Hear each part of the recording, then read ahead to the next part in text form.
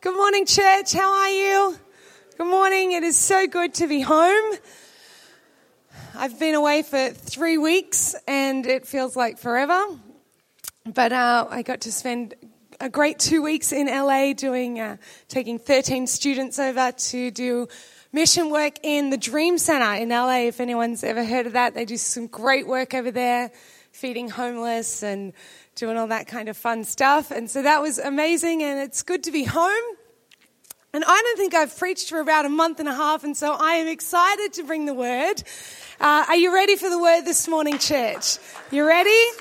Fantastic. We get to continue on with our Daniel series.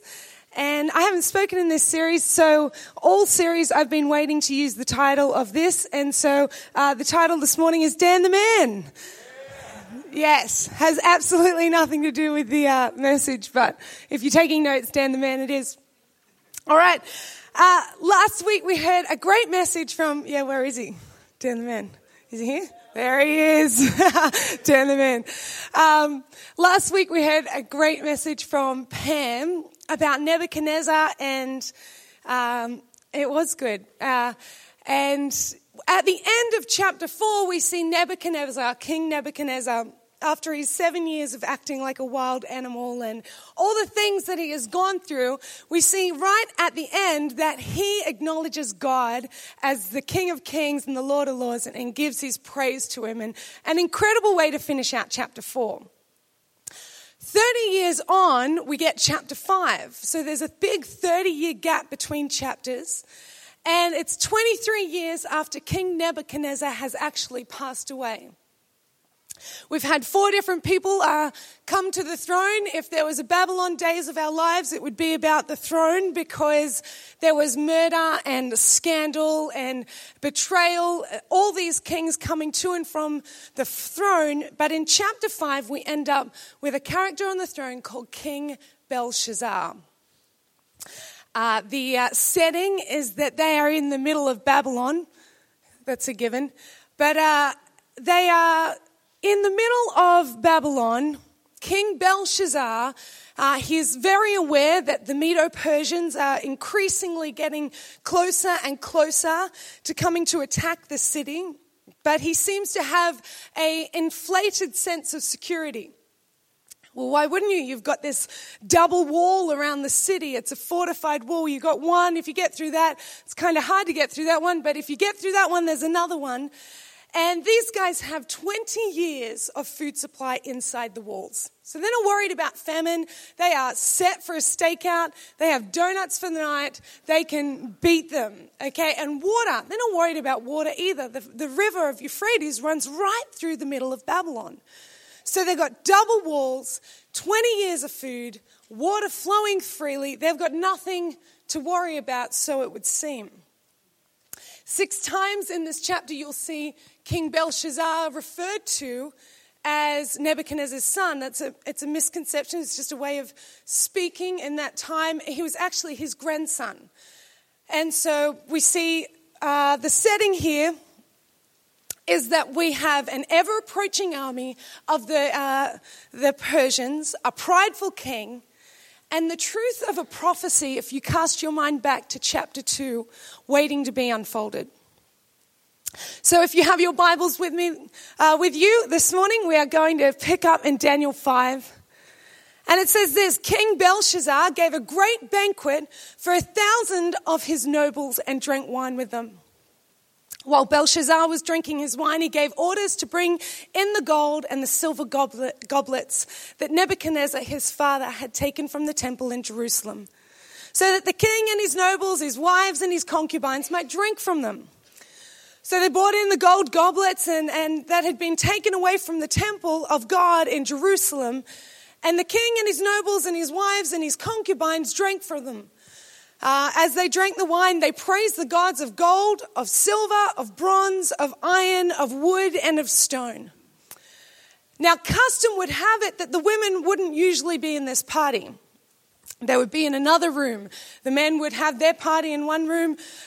and the women in another. It wouldn't fly today, but this is what was happening. But at this particular night, King Belshazzar, in all his arrogance and pride, invites in the wives, and so there'd be probably about 2,000 there, and then that's not enough. Invite the concubines too, so that there's a whole heap of people in this room partying. And the Hebrew word there, when they said they're drinking wine, they're drinking a lot of wine. They are having an enormous party, and some scholars would say because of the women in the room, for lack of a better term, it's kind of like this wild drunken orgy going on in the middle of Babylon. Now in the middle of this, King Belshazzar goes, bring in those goblets that we took 70 years ago. They have been in storage for 70 years, and then this king, in his drunken stupor, goes, hey, bring in the goblets so we can drink out of, I don't know what was wrong with their cups, was it the holes in their cups or something, but bring in the goblets. And this is kind of one of those moments that if Belshazzar was around today, he would have woken up from the party, rolled over, looked at his phone, checked his Snapchat story, and thought, what have I done? It's those kind of moments. This was not a good idea. As we read on, we'll see. But King Belshazzar was not afforded this luxury. To grasp the weight of what he had done, you need to understand the situation in which the goblets were taken from. In Leviticus 8:10-11, we see that Moses goes throughout the temple and he anoints every single article of the temple, every utensil, every bowl, every goblet, every lampstand, and they're anointed for the service of God. The adjective of the word in Hebrew that they use there is actually, if you're taking notes, you can write this down. It is Masiiyah. If you phonetically sound that out, it's set apart for the Messiah. These goblets were not just any old fancy cups that the party planner was stoked to get in the room. They were anointed for the service to and for and the worship of the Messiah. And here King Belshazzar says, bring them out and we will use the holy goblets to toast our unholy cause. And I love in verse 5 we see something happen. It says, suddenly the fingers of a human hand appeared and wrote on the plaster of the wall near the lampstand in the royal palace. The king watched the hand as it wrote, and his face turned pale, and he was so frightened that his legs became weak and his knees were knocking. Now, in a room of 2,500 drunk people, I'm sure they were still standing around going, oh, I love this new cup. Thanks for the cup, Belshazzar. I love when you get free things at parties and things like that. But the king is sitting, it says he'd been on a platform and he was freaking out while everyone's like, best party ever. Oh, floating hand. I love that floating hand. Like, hashtag floating hand. Hashtag judgment. You know, and I'm not sure they've caught on to what was going on. That God was fine with Belshazzar's party. Have your party. I don't care. You desecrate yourself. But a line was drawn when he took what was holy and toasted it to an unholy cause.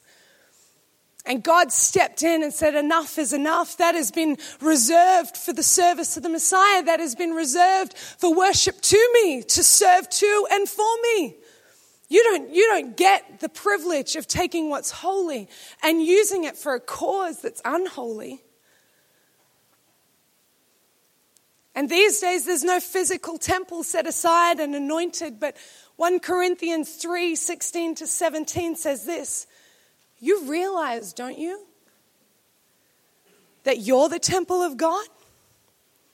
And God himself is present in you. No one will get by with vandalizing God's temple. You can be sure of that. God's temple is sacred. And you, remember, you're the temple. If God was so moved to wrap his hand in flesh and write on a wall when just the goblets were being used to toast an unholy cause, how much more would it break his heart to see you and I, the living, breathing temple of the holy God, starting to pour our lives out for unholy causes? 2 Timothy 2:21 puts it like this. I love it. In the Message version, become the kind of container God can use to present any and every kind of gift to his guest for their blessing. That's what we're called to be, church, that we would be a container ready and present to be poured out as a blessing to God's guests. Church, you need to know today that you are marked as holy. I believe in the spirit realm, when we accept Christ, we're actually marked. We are marked as holy. We are marked as set apart. We're marked as uncommon. And you need to be awakened to who you are and whose you are. You are the temple of the Most High God, and you belong to the Most High God. And when that revelation drops, your life begins to start to act accordingly through Jesus Christ and his grace. And when you get that right, filling your cup with junk of the world just doesn't seem right anymore. That wine that used to taste so sweet of gossip kind of tastes a bit bitter in your mouth now. That pride just doesn't seem to sit in the cup so well. The malice, the betrayal. You know what? That flirting with the person at work while you're married doesn't sit so well anymore. That looking at the websites where in your private browser, because no one will be able to find it on your history, doesn't sit well. It doesn't sit well anymore to cheat on your taxes or to add those people on social media because you just want to look. And all of the stuff that the culture around you seems to go along and fit in so well doesn't fit in your holy vessel so well anymore. Because you are God's. You are the temple of the Most High God. You don't have to worry about missing out, church. The psalmist says, when I pour out my heart to God, my cup overflows. Daniel wasn't worried about missing the party. Church, you're set apart for holiness. I don't know, maybe some of us read it and think, he's just trying to have a party. Come on, Jess. A bit dramatic. He's just having a party. They're just trying to be happy. You know what? As Christ followers, which is totally contrary to our culture and what it will feed us and what it will give us the nice little quotes on Pinterest and things like that, our pursuit is not of happiness. It's of holiness. That's not our pursuit, church. We are called to be countercultural. We're told to pursue holiness. And in allowing Christ to transform us to his image of holiness, and that's the key. You allow Christ to transform you. It is not behavior modification. You allow Christ to transform you into his image of holiness. It's there that you find true joy that is grounded and rooted in the fact that you're redeemed, saved, restored, forgiven, and that nothing can take away the love of Jesus Christ. That's where true joy comes from. Happiness based on circumstance can come and go. Gosh, people lose their happiness over the weather. My joy is rooted in the fact that Jesus Christ saved me and I'm going to be eternity with him. And that's what we're called to pursue, church. Not happiness. It's a nice added bonus sometimes, but we are called to pursue holiness. That is who we are. That is who we are. And so the king's freaking out. Back to the party. And he calls in the wise men and the magicians. I'll give a royal robe. I'll give a gold change. You know what? You'll be dressed in purple. Even I'll give you the third in charge in the kingdom if someone can just tell me what he's writing. And it just says in Daniel 5:10, before that it said, none of them could read it, not even a syllable. And then verse 10, the queen comes running in and says, hearing the voices, the king and his nobles came to the banquet hall and said, may the king live forever. She said, don't be alarmed, don't look pale. There's a man in your kingdom who has the spirit of the holy gods in him. And in the time of your father, he was found to have insight and intelligence and wisdom like that of the gods. Your father, King Nebuchadnezzar, appointed him chief of magicians, enchanters, astrologers, and diviners. He did this because Daniel, whom the king called Belteshazzar, was found to have a keen mind and a knowledge and understanding and the ability to interpret dreams, explain riddles, and solve difficult problems. Call for Daniel. He'll tell you what it means. And so Daniel arrives. And the king addresses him. He's like, I've heard about you, that you're full of the Holy Spirit and that you've got a brilliant mind and an incredibly wise. Imagine if someone says, I've heard about you. You're full of the Holy Spirit. What a great thing to have said about you. The wise men and the enchanters were brought in here to read the writing on the wall and interpret for me. They couldn't figure it out, not a word, not a syllable, but I've heard that you interpret dreams. The word in the Hebrew there says you unravel knots. So if you can read this, interpret it for me, you'll be rich, famous, purple robe, the great gold chain around your neck, third in command of the kingdom. And Daniel answered the king, I love this, keep your gifts. Keep the change, you filthy animal. Give it to someone else. I don't need what you've got. But I'll read the writing for the king and I'll tell him what it means. But just before he does this, Daniel, now heading towards his 80s, he's becoming an old man. I think he's kind of done with this Babylonian culture. He goes, let me tell you a few things about your father before I read this. You remember King Nebuchadnezzar, don't you? You remember he had actually something great to boast about. You've done nothing. Well, what are you doing here? You boast, your pride, you're arrogant, but you've done nothing. Do you remember when King Nebuchadnezzar was like a wild animal? Oh, those were the days. You remember, right? Even he found humility and acknowledged God. But you, in verse 22, it says, you're his son. You've known this. You are as arrogant as he ever was. Look at you setting yourself up in competition against the master of heaven. And he goes down and he says, but you treat with contempt the living God who holds your entire life from birth to death in his hand. And I wonder why Dan wasn't invited to the party. He seems like such a fun, tolerant guy, you know. But Daniel was saying, after all this, come on, Belshazzar. You still set yourself against the Lord? It is interesting to note Daniel wasn't invited to the party. Yet he was the one who was called upon. I love that time had not weathered him. In Daniel 1 verse 8, he says, Daniel resolved not to defile himself with the royal food and wine. And here he was again, same man. Intact integrity. He wasn't distinguished enough to be included with the nobles. He wasn't with the in crowd, but he was the one fit to be called upon when speaking of heavenly realms. It had been over 20 years since Daniel had held any kind of significant title, any kind of influence in the kingdom. No longer was he part of kings' wise men, but it was Daniel who was ready.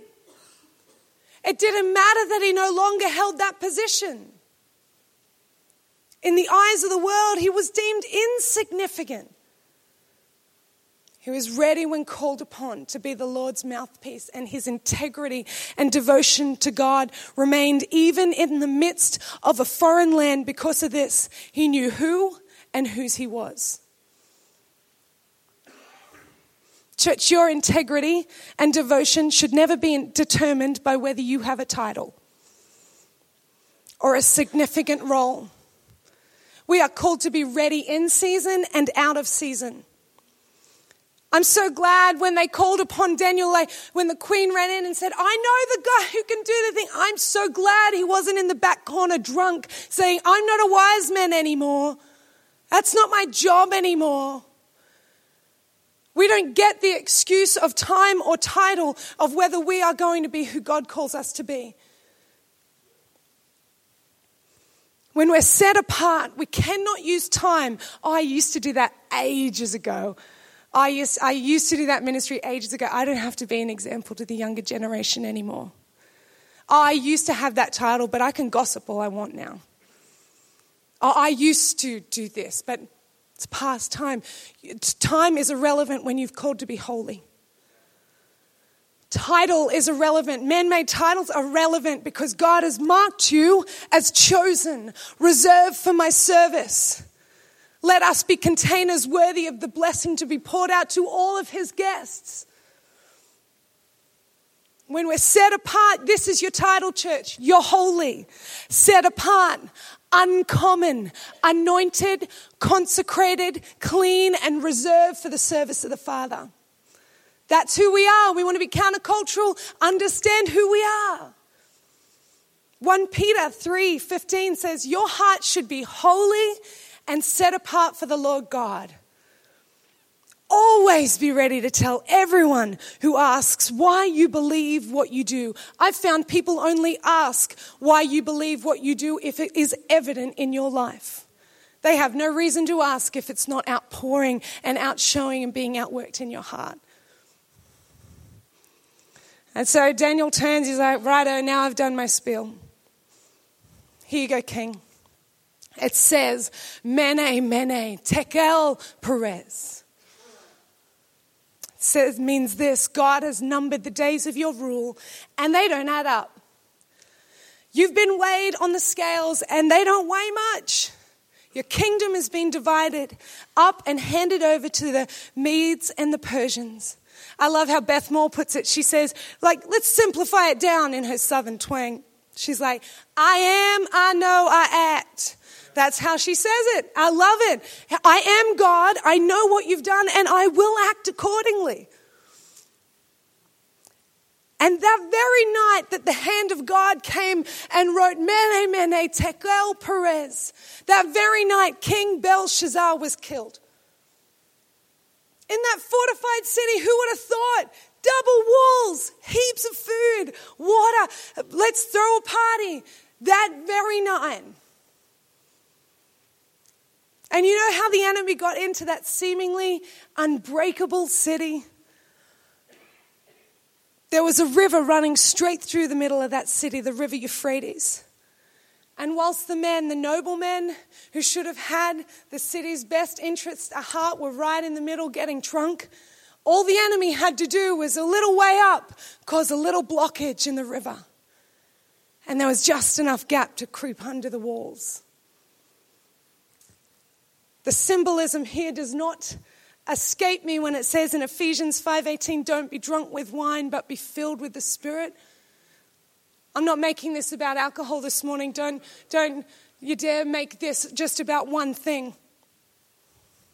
Because many times in the Bible it refers to the Holy Spirit as water, the water of life, the river running from the throne, that Jesus gives us the cup of the water that will never thirst again.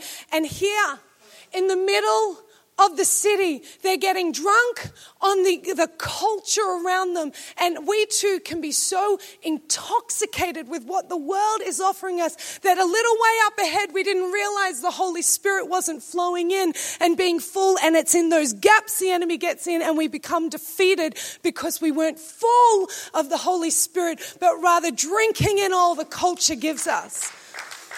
We cannot afford that. This was not the first time we saw this hand of God write on stone.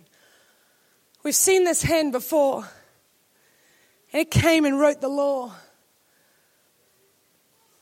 It wasn't the last time we'd see this hand write. And I am so glad about it.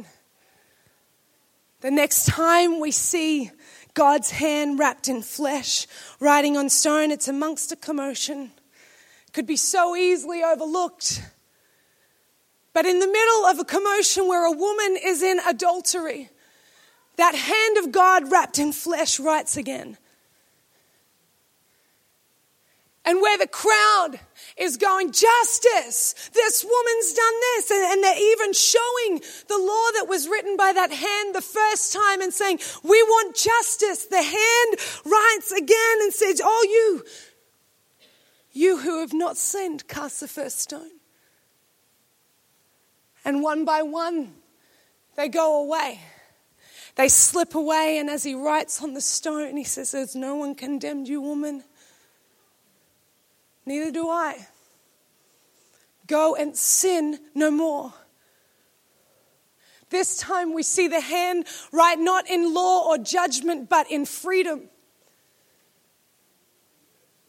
And I'm so thankful for the third time the hand wrote, because there seems to be something about the three, because the first day in the grave and the second day in the grave kind of held Jesus really tightly, but there was something about the third that brought new life. And I'm so glad that the hand I reach for now is not writing judgment on the wall, but it is extending grace and forgiveness towards me.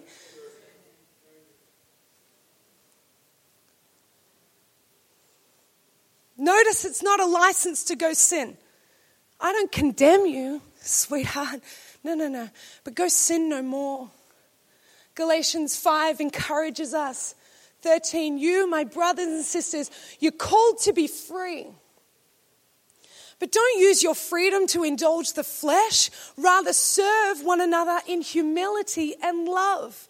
Don't use your freedom to pour judgment out of your cup, but be a blessing unto those around you, that you would love one another. Use your freedom and your holiness to be in a rightful position to love the way Jesus needs to love. I love that Daniel was a container that was not filled with junk, and when called upon, he goes, oh, hang on, I just have to get all this out of the way. He was ready for the service of God, and so you and I need to be. The beautiful news about those goblets, yes, they were filled with the wine of Babylon and toasted to imbecile, dumb, deaf gods, toasted to unholy causes. But the great news is in Ezra 1 verse 7, after Babylon had been taken over, King Cyrus decides to get all the articles belonging to the temple of the Lord, in which Nebuchadnezzar had carried away from Jerusalem and placed in the temple of his God. And we see in chapter 8, Ezra chapter 8, that they're all anointed again. They're all set aside again. That word used to anoint means to be pronounced as clean. And I'm so glad that there's a third hand that offers grace, because if you and I, if you're anything like me, you have used this holy vessel for unholy causes before. But I'm so glad that the word says that he anointed again. You have never gone so unholy. You have never used your cup for a worse cause than grace can reach it.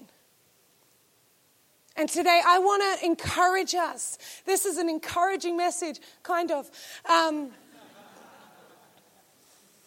No, it is, because grace is what we are transformed through. We don't have to try and do it on our own anymore, church. But we need to know who and whose we are. When we forget that is when we go astray. We get in conversations we shouldn't. We say things about people we shouldn't. We go places we shouldn't. We enter into relationships we shouldn't, because we forget that we're the holy vessel of God, waiting to bring the good news of the gospel to the earth. That is our sole purpose. Not titles or time. You're holy, set apart, reserved for the work of the Lord. And I want to encourage you this morning, if you have taken a path that you know is toasting some worldly kind of cause, not even evil, but not contributing to the eternal cause of salvation for the earth, there is grace enough to redeem you, pronounce you as clean, wash you over, and say, let's get on with it. I want to pour my wine, my anointing wine within you, that your cup will overflow again. Amen? Let's stand as the band comes. And as we just declare God's goodness, if that's you this morning and you think, I have used my cup for so many things other than God. Reach out. The hand has never, ever retracted. His grace is always there. If you want prayer, we'll be here to pray. But I pray as a church, let's declare his goodness and remind and tell our spirits again, he's good and I'm covered by grace in Jesus' name.